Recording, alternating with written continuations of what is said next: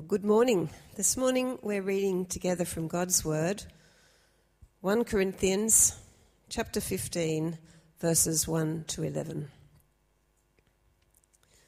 Now, brothers and sisters, I want to remind you of the gospel I preached to you, which you received and on which you have taken your stand.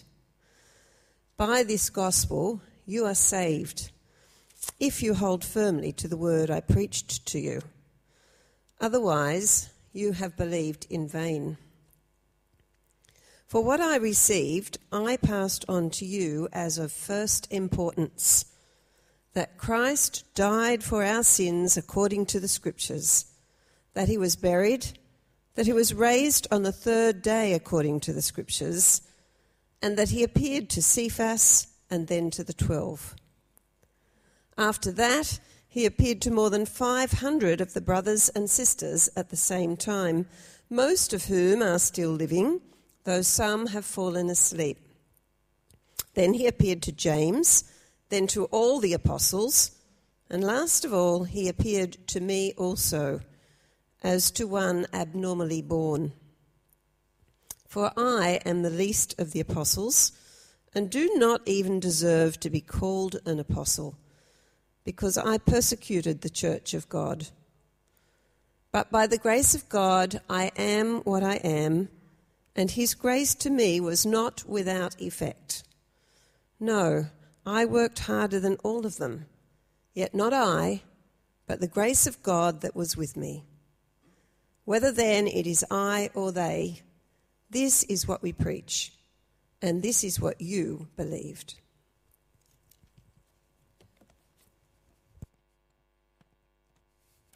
Thanks, Kathy.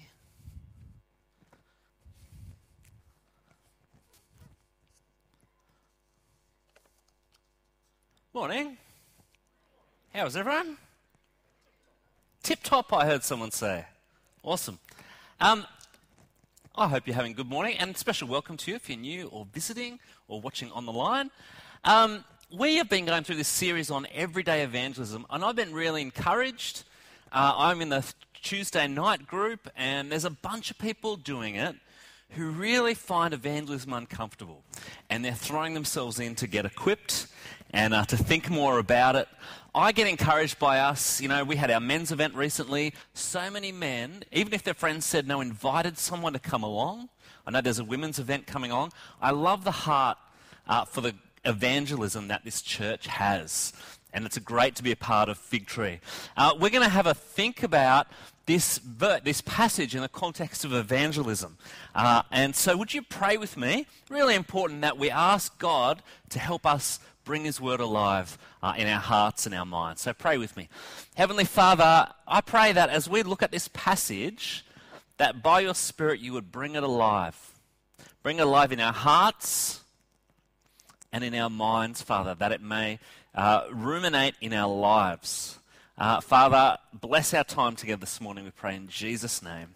Amen. Now, I want to tell you something. During COVID times last year, we didn't run a lot of programs. We didn't run one of our programs, Creative Connections, which is a craft morning. And a lady turned up at church. It was only Adele and I who was at the office. And this poor lady turns up at church with a bunch of tea bag tags.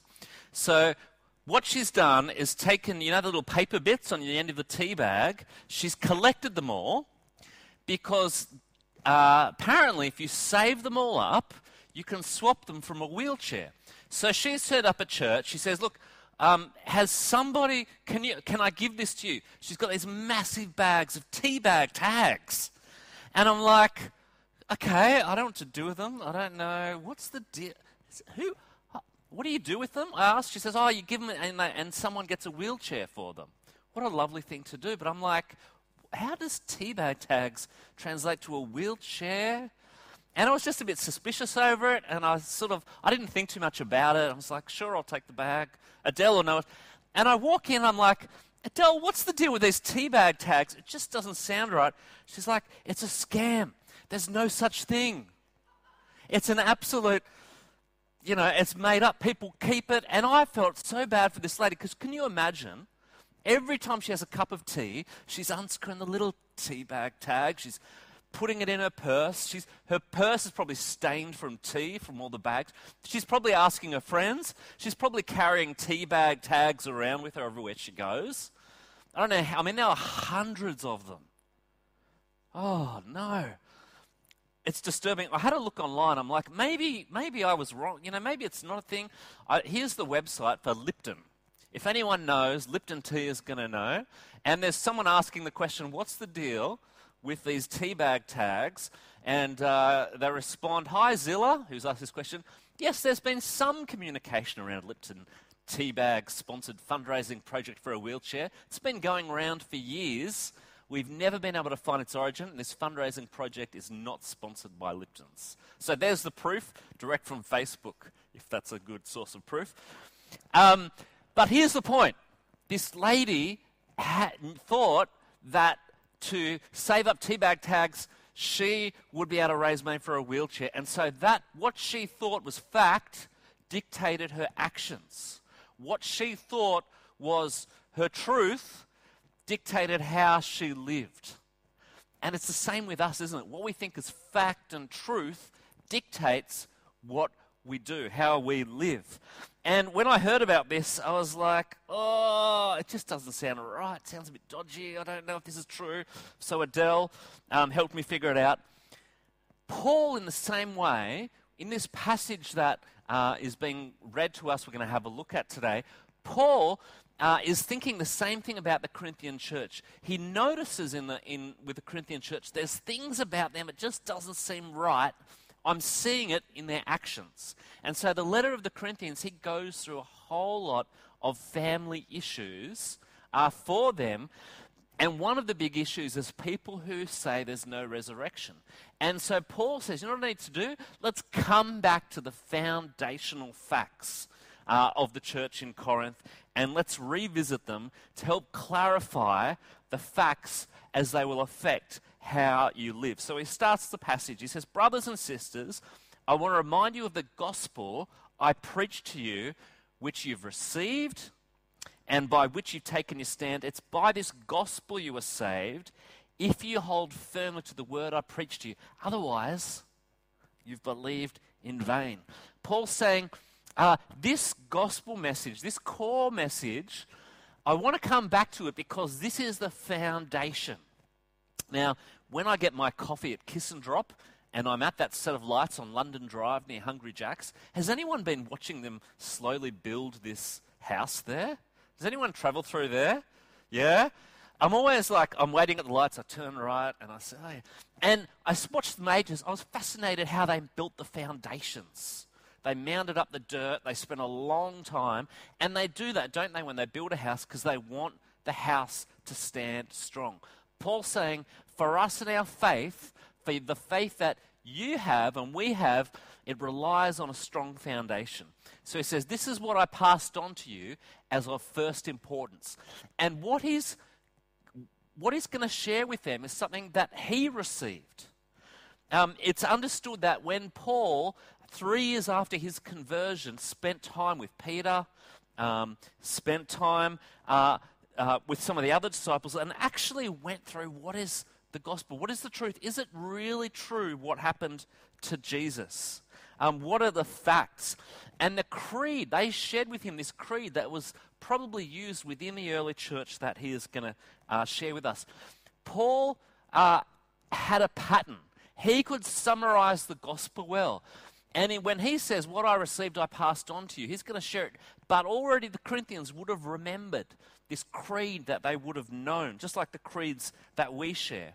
And so, here he goes. This is the creed. This is what he passes on. Firstly, that Christ died for our sins according to the Scriptures. Jesus Christ died. He was beaten. His hands were nailed to a cross. His feet was nailed to the cross. We're going to come and think about this more on Good Friday. Jesus died, but not just for his own sins. Jesus died for your sin. Jesus died for my sin. He didn't die for his own sin. Peter says this. Peter, who spent more than 3 years with him, said he committed no deceit and no sin and no deceit was found in his mouth. Jesus was sinless. He didn't go to the cross for his own sin. Jesus died for our sins. And the night before he went to the cross, in that what we celebrate in communion, Jesus says, "This is my body, which is about to go to the cross, given for you." Jesus died on the cross for our sins. This is what he wants us to remember.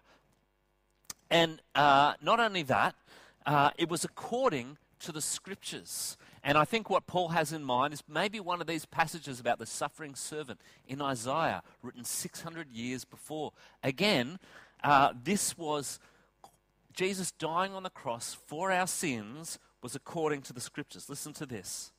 He was pierced for our transgressions. He was crushed for our iniquities. It goes on, the Lord laid on him the iniquity of us all.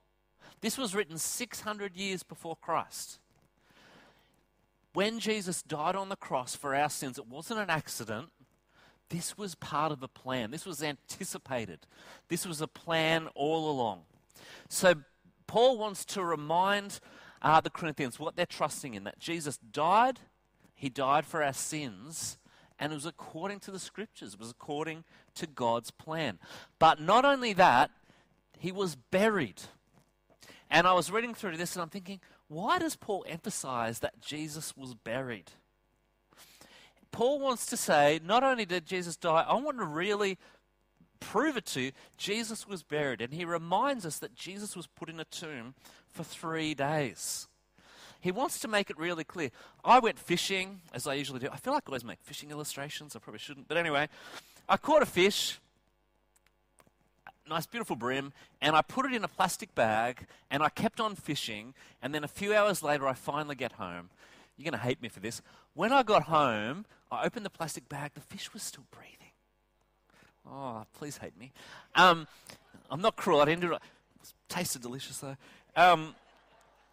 But some people think, I was shocked it was still alive. Some people think that, maybe Jesus didn't really die. Maybe he went into some coma. Paul says, no, he was buried. He was buried. Jesus was dead. It wasn't in a coma like that fish. Jesus was buried. He really was dead. But more than that, on 3 days, he was raised to life. He became fully alive again. That's what we celebrate at Easter. Now you might be asking, he came from the dead? Where's the proof? Danny Wong. Apparently, imagine if Danny, I'm going to pick on you for a second, Danny, because I love you. Imagine if Danny Wong died on Friday. Oh, I'd be sad. But guess what? He came alive on Saturday. Now, I'm telling you this. Do you believe me? Maybe? Nah, you probably wouldn't believe me because it's just my word against, he looks pretty alive, Did he really die? Nah. One person's testimony, it's not really, it's doubtful, In a court of law, one person, you can convict somebody, but you really need more evidence. It's a bit questionable, one person. Here's the thing. Not only is Paul saying it? Paul's saying he appeared to Cephas. Cephas is the Aramaic for Peter, so he appeared to Peter. And then to the 12. Not only did he appear to one person, he appeared to 12. And you might still say, well, is it really true? Is it really true? Well, guess what? Did Danny really die and rise again? Imagine if, you were questioning that, but then all these people came to you and said, we saw Danny down at Westfield, at Fig Tree Grove on Saturday. Person after, I saw Danny strolling down to Chico's. All these people, it would add to the proof. Paul says this, not only that, after that, he appeared to more than 500 of the brothers and sisters at the same time. That'd be pretty hard to fake, wouldn't it? Paul is saying, Jesus died and he rose again. And here's the proof. All these people have seen him. In fact, if don't just take my word for it. Now, this happened about 20 years later since Paul has written this letter. Don't take my word for it. There are people who are around who were there. They saw it. You can go chat to them. It's like us saying, you know what, if you don't believe in September 11, it was only 20 years ago. There are people who are in New York on that day still around. Go and chat to them. Find out. Go and chat and find out what happened. The proof is there. Go and do it. Then it says he appeared to James, then to all the apostles. And Paul says, and last of all, he appeared also to me as one abnormally born. What Paul is saying with abnormally born, he's saying, you know what, if you're an apostle, you've been commissioned by Jesus. I didn't live with Jesus, I didn't do that. But you know, Corinthians, that Jesus appeared to me after his ascension. I'm an apostle. And you guys know, because I'm well known, that I was persecuting the Christians. But my life changed. So as the final proof, he adds to the creed, take my testimony, says Paul. Look at God's work in me as a proof. I'm the least of the apostles. I don't even deserve to be called an apostle, but by the grace of God I am what I am, and his grace was not without effect. I worked harder than all of them, but not I, but the grace of God that was with me. Paul's saying, he's sharing his testimony, isn't it? He's saying, let my testimony be a proof of the truth of the death, burial, and resurrection of Jesus. And Paul's saying, it doesn't matter how you learned it, I shared it with you, or if someone else did, you put your trust in these facts of the gospel. You put your trust on the life, the death, the burial, the resurrection of Jesus. That's what you put your trust in. And that's what brings you salvation. If you're here or watching this morning and you haven't put your trust in Christ, don't you put your trust in me or the church. Put your trust in these facts of the person of Jesus dying on the cross to save you for your sins. That is salvation. That is salvation. And as we're thinking about this in terms of evangelism, what does it mean for us? There's implications here. Firstly, it's a reminder to us this morning, our faith is actually based in fact. Christianity, it's not a philosophy. Our sins were paid for in a certain geographical space, in a certain chronological time. It means if I feel guilty for my sin, I think, God, how can you forgive me? I can look back to the place and the time 2,000 years ago that a man, fully God, died on a cross for my sins. I know that they were taken care of on the cross. You can have that certainty too. And if our faith, if it's not based on fact, it's actually useless. If it's not based on fact, we lack the anchor to our faith, don't we? In fact, if all these facts of the gospel are not true, we really don't have a faith. Paul says this, if there's no resurrection of the dead, then not even Christ has been raised. If Christ has not been raised, our preaching is useless, and so is your faith. Ponder this. If Jesus didn't rise again, we wouldn't be forgiven for our sins. Our sins would still be held against us. We'd be ready for condemnation. Not only that, you getting up and being here on a Sunday morning, it's a waste of time. In fact, this church, 100 years of ministry here, we're going to celebrate 50 years as a parish, waste of time. Chloe, ministry of Figgy High, waste of time. In fact, worse than that, woe is me for standing here and sharing with you false truths. Woe to me. Woe to all of us. If there is no resurrection of Jesus, then it's an absolute waste of time. In fact, Paul says, if the dead are not raised, let us eat, drink, and tomorrow let's get out of here. Let's go down to the cafe. Let's live it up. Because it's a waste of time. Thank God our faith is not based on philosophy. Our faith is based on fact, and we can put our trust in Jesus. This is an encouragement to me too, because these facts should impact us. Because Jesus did die and rise again, it means we have that anchor. It means that out of that it should affect us. It means we can be thankful to God. We should have a thankfulness. It means that we can base our lives not just on this life, but on the life to come. It means those Christians suffering in Ukraine right now have a hope of a life to come, even if terrible things are happening. It means that we can forgive others because we have been forgiven through Christ. It should impact the priorities of our life, how we spend our money, where we send our kids to school, how we spend our time, how we face hardships. It has an impact. And I've got to say, if you're watching this, or if you're not watching this, because you're feeling apathetic, maybe after COVID, this is my encouragement. Go back to this passage. Go back and think through the facts of the gospel, the facts that Jesus died and he rose again. Let that water wash over you afresh. Don't be apathetic, because otherwise we just live for eating and drinking and having a good time. Let the truth of Christ wash over us. And remember, by this gospel, it's this gospel we're saved if we hold firmly to the word that was preached to us. Otherwise, we believed in vain. And it's this gospel that we need to ask people to put their trust in. Think about this. For people to come to Christ, they need to have a sense of openness. We need to pray for our friends and our family and our community to be open to the gospel. But at some level, for people to respond to the gospel, they actually need to have some base knowledge. And that's why this is a great passage, a great creed. People actually need to know the basic facts of the gospel. That Jesus died, was buried, but rose again to offer us that eternal life. People need to have a basis of knowledge. Once they have a basis of knowledge, then they can decide, well, do I agree with it? Maybe, yes, I don't know. I have my questions. And am I willing to put my trust in it?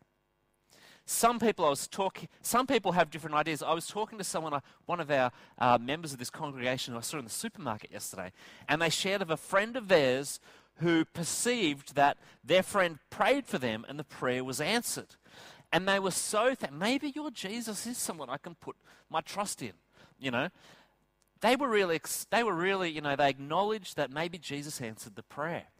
And some people say, well, I'm going to put my trust in a God who answers prayer. But imagine if the next time they thought God didn't answer their prayer, would they turn away? They're not putting their trust in the basis of the facts. We want people to have their anchor as the facts and knowledge of God. We want to help people move through. And when we're in churches, for some of you, this is not new for you. You've read this passage, you know these facts.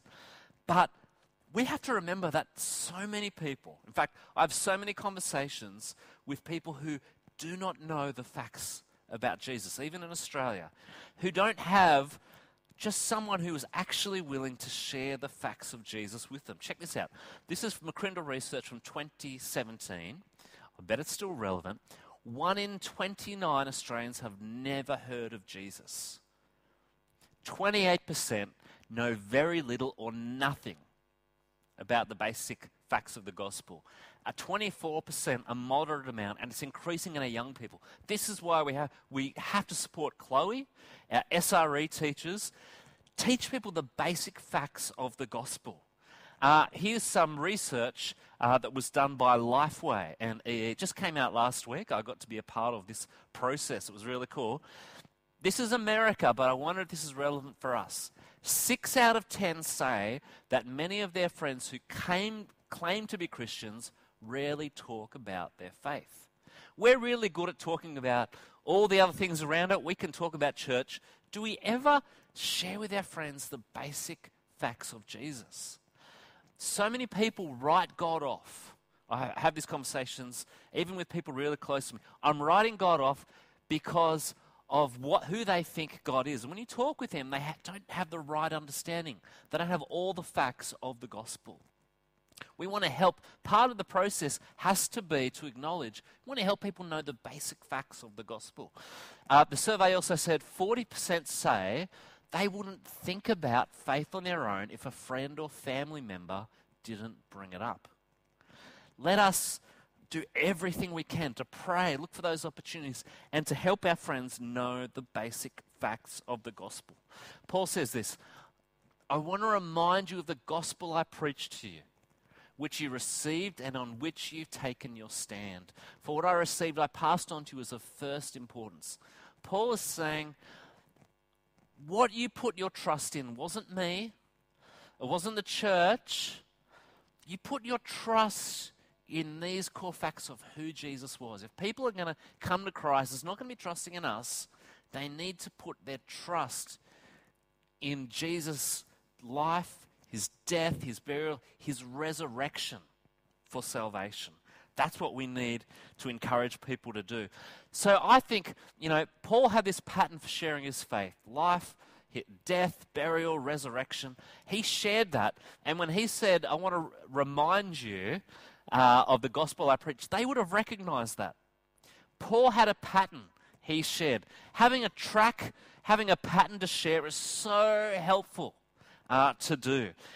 Maybe you can remember that. Maybe you want to say to your friend, and I got to do this last year, it's so good. We're going to talk about it later in the year. Maybe you just want to read through a gospel with someone. Read through the facts of Jesus. You don't even have to know anything. All you got to do is read the Bible with someone if they're willing. Here's the thing though, it's not always easy. It might be hard. I'll finish off with this teabag lady, because when I heard about this and Adele said it's not true, I had a choice, didn't I? I can be like, I'll just let her go. It doesn't matter.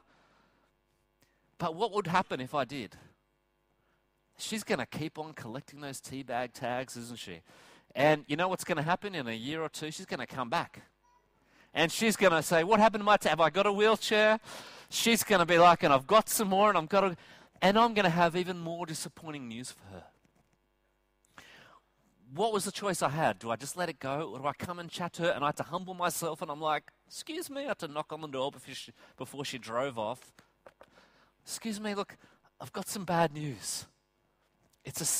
Let me tell you, the facts you've got, they're not true. It's a scam. It's not true. So I'm going to have to go put them in the recycling. Do you want them back? I'm going to have to recycle them. I wish I'd kept them for today, though. It would have been handy. I had to share the facts with her. There's a level for us that people aren't going to come to Christ if they don't know the facts.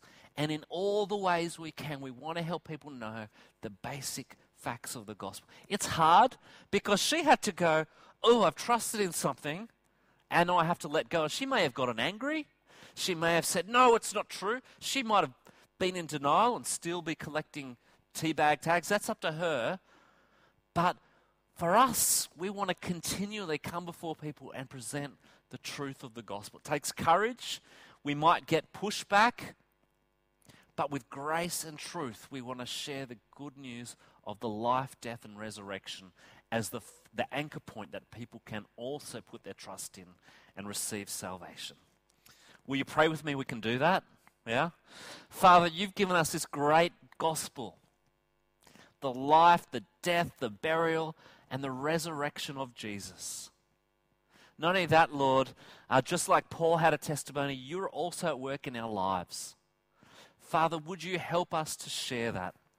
Father, for those that don't even know the basic facts about Jesus, will you help us to help people know the core facts of Jesus? Help us to have an opportunity as a church in our everyday lives, Lord, to help people just know those facts. Father, and may our friends and our family that don't know you put their trust in what you've done on the cross, that they may know the forgiveness and the life eternal and the peace and the joy that we have too. We pray in Jesus' name. Amen.